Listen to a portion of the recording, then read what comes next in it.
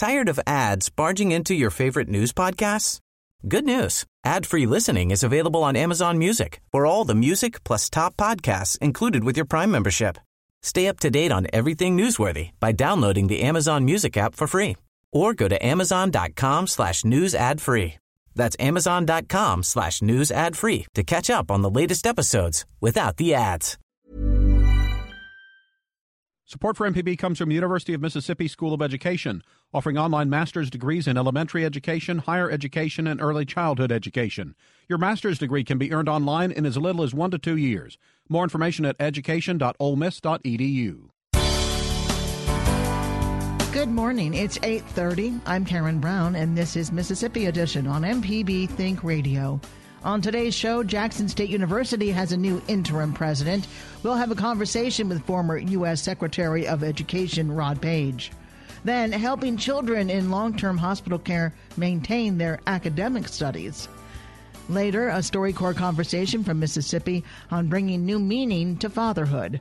And a new marine research center opens on the Gulf Coast. Once we started talking about the blue economy, part of that is source research. And after the spill, one of the things I wanted to make sure of is that 50 years, 60 years from now, this water has not changed because of that. So part of the responsibility we'll have at the USM Oceanography Research Center here will be able to study this water to see if we have any changes. That's all coming up. This is Mississippi Edition on MPB Think Radio. Jackson State University's interim president is on a fact-finding mission to correct its financial problems. Former U.S. Secretary of Education Rod Page is in his second week on the job. He's met with legislators, campus officials, and students. This week, he'll meet with auditors. Last month, the College Board revealed JSU's cash reserves dropped about $33 million over 5 years. Then President Carolyn Myers has since resigned. Page tells MPB's Desiree Frazier he'll make his findings and corrective measures public. This opportunity that's been provided has really lifted my spirit and made me realize that deep down I'm really a Mississippian. So you were retired, laid back, and they called you and said, come help us out? Well, yeah, I'm retired. I'm not sure I can use the term laid back. I've been pretty busy. Retired means that there's no specific structure that you've got to get up at be at work at 8 o'clock or like that. Not like that, but involved in a lot of different activities, making speeches, in workshops, working on boards, and things like that. So in talking about Jackson State, what made you agree to come back and be interim president? I'm a Jacksonian. I love this institution. It's one of the things that's primarily responsible for anything that I've accomplished. It gave me an opportunity to accelerate, to go forward, to be involved in forward movement. I can't even imagine what would have happened to me without Jackson State. I met my wife at Jackson State. I met some of my closest friends at Jackson State, friends that I still have all those many years. I'm a Jacksonian. When you heard about the financial situation, the cash reserves being low, very low, comparatively speaking, and what the publicity Jackson State was facing as a result, what went through your mind? Well, first of all, the information that I had is the information that was in the media. After coming here, I found it's a very complex issue. There are a lot of good people here working for good causes, but there's some complex issues that we still have yet to understand. We just came Monday of this week. So I'm finishing my first week here and still in the process of vetting the situation and trying to learn what's going on. But even though there are some difficult challenges confronting us, the message is really clear, that this university has enormous promise, and I believe promises that can be fulfilled. How is this going to impact the university? What are you looking at right now? I view my responsibility as helping the officials at this university, alumni, students, faculty, friends, prepare the university for the permanent president who should come in soon. So I'm going to be here doing the interim, which to me means that period between two events, when the vacancy came open and when the new person is chosen. Have they told you how long that interim period might be? No, I don't know exactly how long that interim period is going to be, but hopefully it would be a period that would bring the new person in place sometime by the beginning of next academic term, probably or even as early as in July. But that's a goal. That's a hope. We don't know if that's going to happen or not. And so in the meantime, what questions are you asking? What are you looking at? What do you want to understand about this situation? I want to understand what the root cause is of the financial issues that we face and what the solution to those root cause issues are, and what actions would be necessary for us to take in order to correct the situation. That would, I think, occupy most of my space. Now, I understand that there are auditors here right now. What are they doing? Auditors are experts in finances, and so they're combing through the university's finances and seeing if they can find answers to the questions that we just talked about. I have not had a chance to meet with the auditors. I think early next week will be my first opportunity to meet with them, and I think it's going to be a great learning experience. I have a lot of questions I'm going to ask them because that would give us a lot of guidance on how we go forward. It would seem that it might be kind of difficult to be the interim because you want to get a handle on what has happened, what is going on, but yet and still you have to stay focused that there's going to be someone that's going to step into the full-time role, and it won't be you. How do you make that balance work? Well, I won't even focus on it won't be me, although I know it won't be me. You wouldn't accept it if you were offered? Well, I don't have that as an interest at all. My job is to do the proper work during the interim, and so I'm not going to be viewing that as a period that I'll just do some short-term stuff. This period will be fulfilled with the kind of work that will most enhance the university, notwithstanding the fact that another person is going to take the saddle sometime soon. Like what? What kinds of things? Finding answers to the financial challenges that we've had, putting corrective actions in place to see that those kinds of things don't happen anymore. Have you had an opportunity to meet with the campus community as a whole? Not completely. I've met with many. I met with legislators. I met with the campus of officials. I met with students. I met with some community people. And so I still have quite a few other meetings to undertake, and that's going to begin again next week. We'll be doing that because we want to have a full understanding of the current circumstances. And also, we want the community to understand that they are part of the solution as well. How could you bring the community into this and make them a part of it? Well, just the limited information I've had about me with community people, now I've discovered a clear issue where community people feel isolated and they don't have information. They're asking questions. But you can tell by the depth of their questions that they have real strong interest in the university, and they want the best for the university. And so we're going to be trying to provide them the kind of information that will be necessary for them to fulfill their mission as friends of the university. MPB's Desiree Frazier with JSU Interim President Rod Page. Up next, helping children in long-term hospital care maintain their academic studies. This is Mississippi Edition on MPB Think Radio.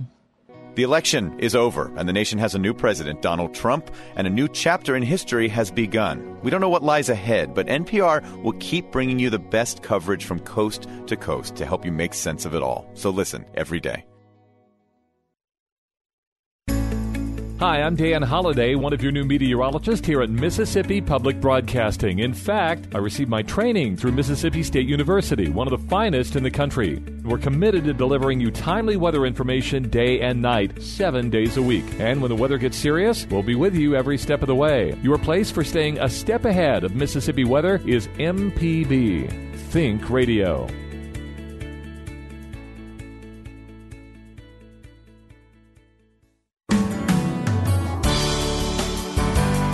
This is Mississippi Edition on MPB Think Radio. I'm Karen Brown. Tens of thousands of kids are treated at Batson Children's Hospital in Jackson every year, from minor injuries to chronic illnesses. Along with doctors and nurses, there's a team of academic professionals who aid the children's recovery.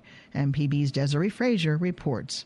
On second floor, there is a skull fracture in bed 251. Listening to Pam Parks McCord, one might think she's a healthcare worker, leading a meeting to update staff about their patients. Jessica, your patient from the bone marrow transplant unit's on bed 1. Actually, McCord is one of 10 certified teachers at Batson Children's Hospital. She's heading up a morning meeting to talk about the day's assignments. Once they're done, they'll begin their rounds, fanning out across the facility and outpatient clinics to help children with their schoolwork. Matter can change in 2 ways. What do you think those 2 ways are? Physical and chemical change. Teacher Alan Self finds 14-year-old Amber just coming back from a children's party where they had fun face painting. She's a bit tired, but perks up to study her science lesson with Self at her bedside. The 8th grader is undergoing cancer treatment. Were you worried about schoolwork when you came? Yes, I was, because I didn't know that they had teachers here, and I thought that I was going to miss all my schoolwork until I met Miss Allen. Amber wants to be a doctor or a rapper when she grows up. Self says keeping children focused on their schoolwork provides a sense of normalcy that's comforting to them. We want Amber to, even though she's not attending her class right now, we want this to still feel like she is going to attend class no matter what. So she knows that every day we're going to do school just like as if she were at her school, too. The hospital school is comforting to Amber's mother, Philanda Lewis. She likes the one-on-one attention her daughter receives, and it reduces the stress of worrying about Amber falling behind in school. Well, school is just one less thing I have to worry about because we have great people up here like Miss Allen, and it's some more teachers like Miss McPhail, and they're just all so awesome. The stress that comes, is a medical stress, not knowing what's going on with your child. Lori Hayden is the hospital school child life coordinator. The school has been here for 30 years. They serve more than 130 kids a day from public, private, and homeschool settings. Hayden says they work with schools to coordinate class assignments and, if necessary, create their own lessons. She says they work around the children's medical care. Our teachers have to do kind of spot checks. And so when they go in, and if they can work with that child for 30 to 45 minutes, they will. If they can't, they'll put it down and come back and try again. The goal is to keep kids on grade level. Hayden says the teachers have to meet the same standards as public school teachers and are licensed. Some are early childhood teachers, others K-12 instructors, and some work with special needs children. Not all kids will go back to school because of their conditions. In those cases, teachers coordinate academic services for the children in their homes.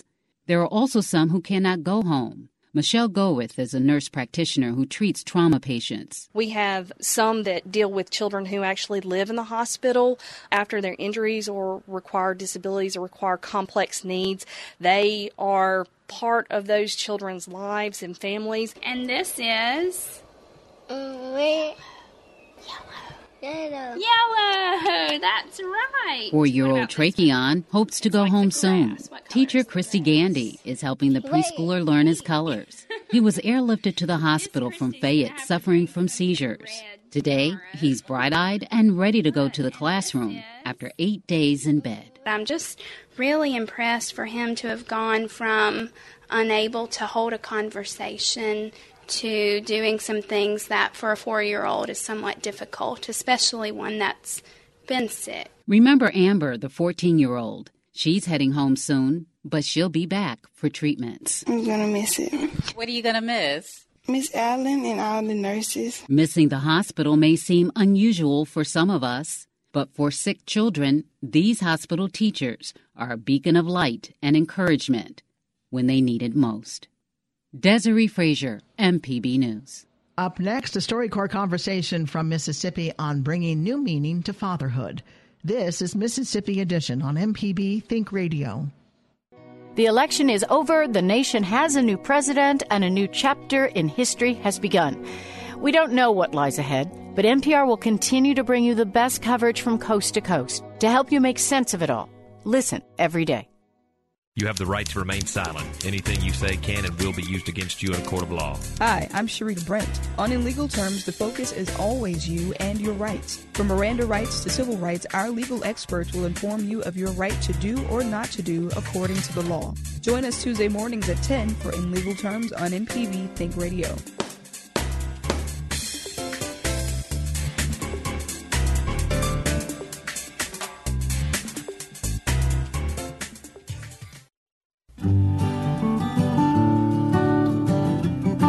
Juan Carlos Cervantes never knew his father. He calls his mother an abstraction, having had only a limited relationship with her. He was raised by his grandparents in his native Guadalajara until moving to L.A. at the age of 12. In this week's Mississippi StoryCorps, Juan Carlos talks about how his upbringing has affected his own imperfect relationship with fatherhood. I didn't really have parents. I mean, I knew I had a mother, but more of an abstraction, something that was mentioned. I remember missing her. I acutely remember the chest pains, thinking about her and crying for a mother that it just seemed like something I was supposed to have. But I don't know if the pain was sincere, it was, or it was something that I felt like I had to have because everybody else seemed to have. But it wasn't until I was older, about 12 years of age, that I got a chance to live with her. But not really live with her. She rented an apartment for my sisters and I, and she'd come around. But it was very tumultuous. Mm-hmm. That's what I remember. Do you remember her as a child? No, because I was raised by my grandparents, and I remember she'd come around. There was a time when I was about 5 that she did live with us for about a year, but it was real tough on her because she had to do it on her own, and so she just went elsewhere to Guadalajara because she got a better job there. So she would just send money home. So that's it. I mean, that was all So what I knew about her was just what I heard. Mm-hmm. I was supposed to love her because she was my mother. Mm-hmm. So I guess I did. And then your dad? I didn't have a father. There was never any mention of him. And I guess my grandfather was kind of like my surrogate father. But after he passed away, I went to different homes. And one was my uncle, my mother's oldest brother. And so he was kind of like a father. But he had 8 children of his own. So, But he was a good fellow. So tell me how you got into this parenting piece of your life. Well, I mean, I became a parent. It just happened. I think it's partly cultural.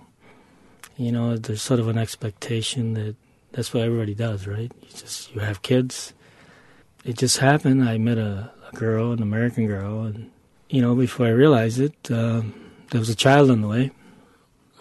And so it just seemed like the right thing to do.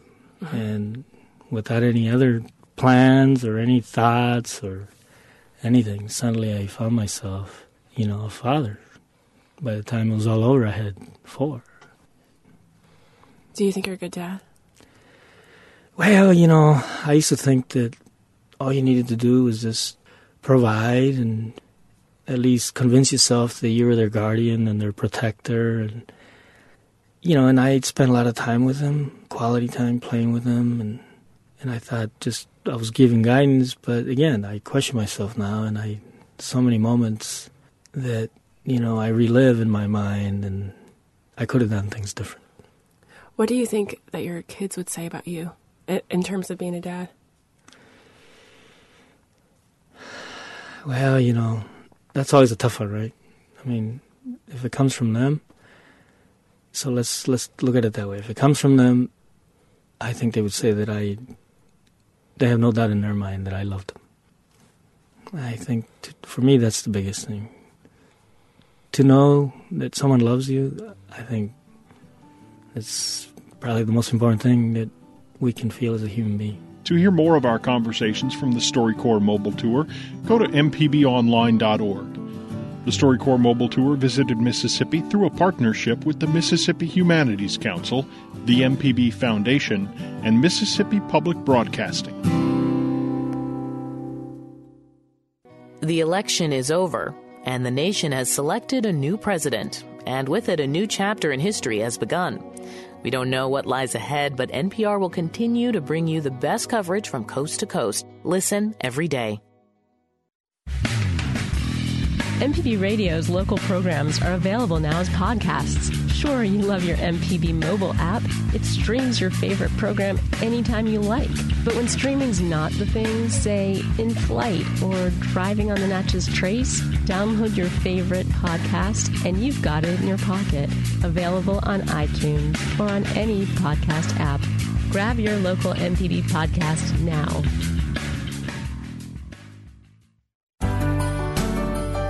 This is Mississippi Edition on MPB Think Radio. I'm Karen Brown.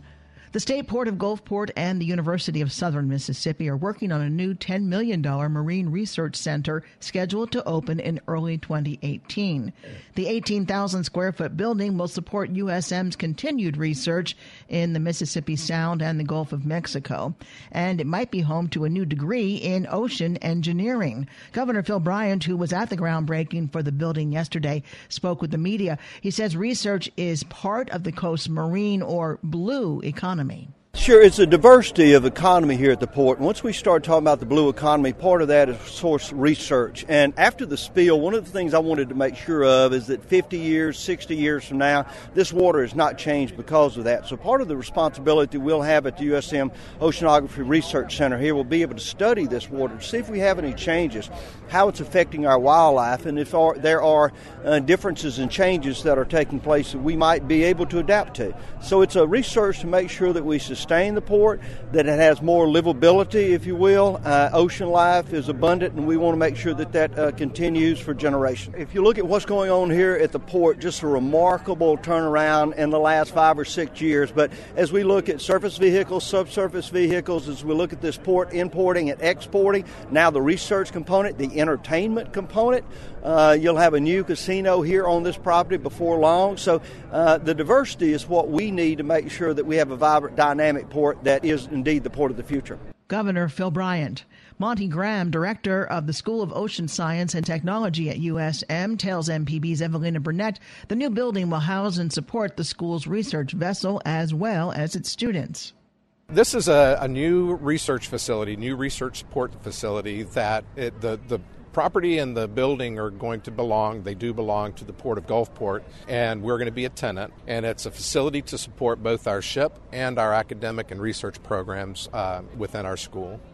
And so what are you going to have here in terms of programs or equipment? Right, so really there are three different areas that we will be supporting. The reason why we went into this in the first place was our research vessel Point Sur is home ported here in Gulfport, and so the facility is going to provide that land base, that shore base support in terms of crew spaces and fabrication space to help if something needs to get built that was broken. The next thing is that we're supporting our new, hopefully our new ocean engineering program, and that will provide about 3,500 square feet of fabrication space. There will be state-of-the-art equipment in there, so juniors and seniors will be able to work. And the third thing is our classes that we offer, especially up at Stennis with our oceanographers and hydrographers, as they go on and off ships or work out in the field, that there will be some classroom space and some staging space for them to work. So when is it going to be completed, and do you know how big it's going to be, or how many people are going to be working here? So it's going to be about 18,000 square feet. And within that is going to be about 3,500 square feet of fabrication space and a couple of other large areas for classes and sort of transient groups coming through to use the facilities. And then there will be a space for about 10 or 12 permanent resident folks at the facility. The anticipated complete date will be early 2018. And so when you're saying residents, are those like tenant companies or like resident researchers? They'll be resident researchers. They'll largely be university. We don't have any other non-university folks lined up. So the whole building is going to be USM? Yep, the whole building will be we'll probably end up calling it Marine Operations Facility, but the whole building will be in support of USM. MPB's Evelina Burnett with Monty Graham of the USM on the university's new Marine Research Center with the State Port of Gulfport. Coming up after Mississippi Edition, it's Money Talks in legal terms and Southern Remedy. And remember, if you want to catch the show outside the broadcast, just search for Mississippi Edition in your favorite podcasting app and listen whenever you like. I'm Karen Brown. Join us again tomorrow morning at 8:30 for the next Mississippi Edition, only on MPB Think Radio.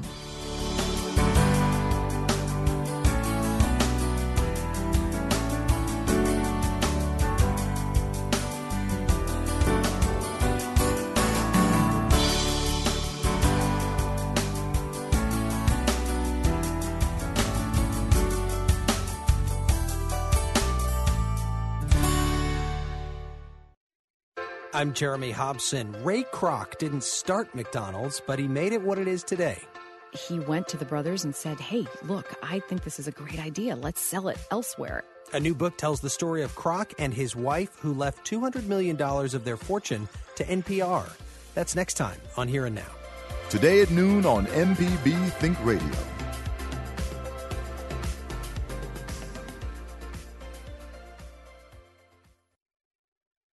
Support for MPB comes from the University of Mississippi School of Education, offering online master's degrees in elementary education, higher education, and early childhood education.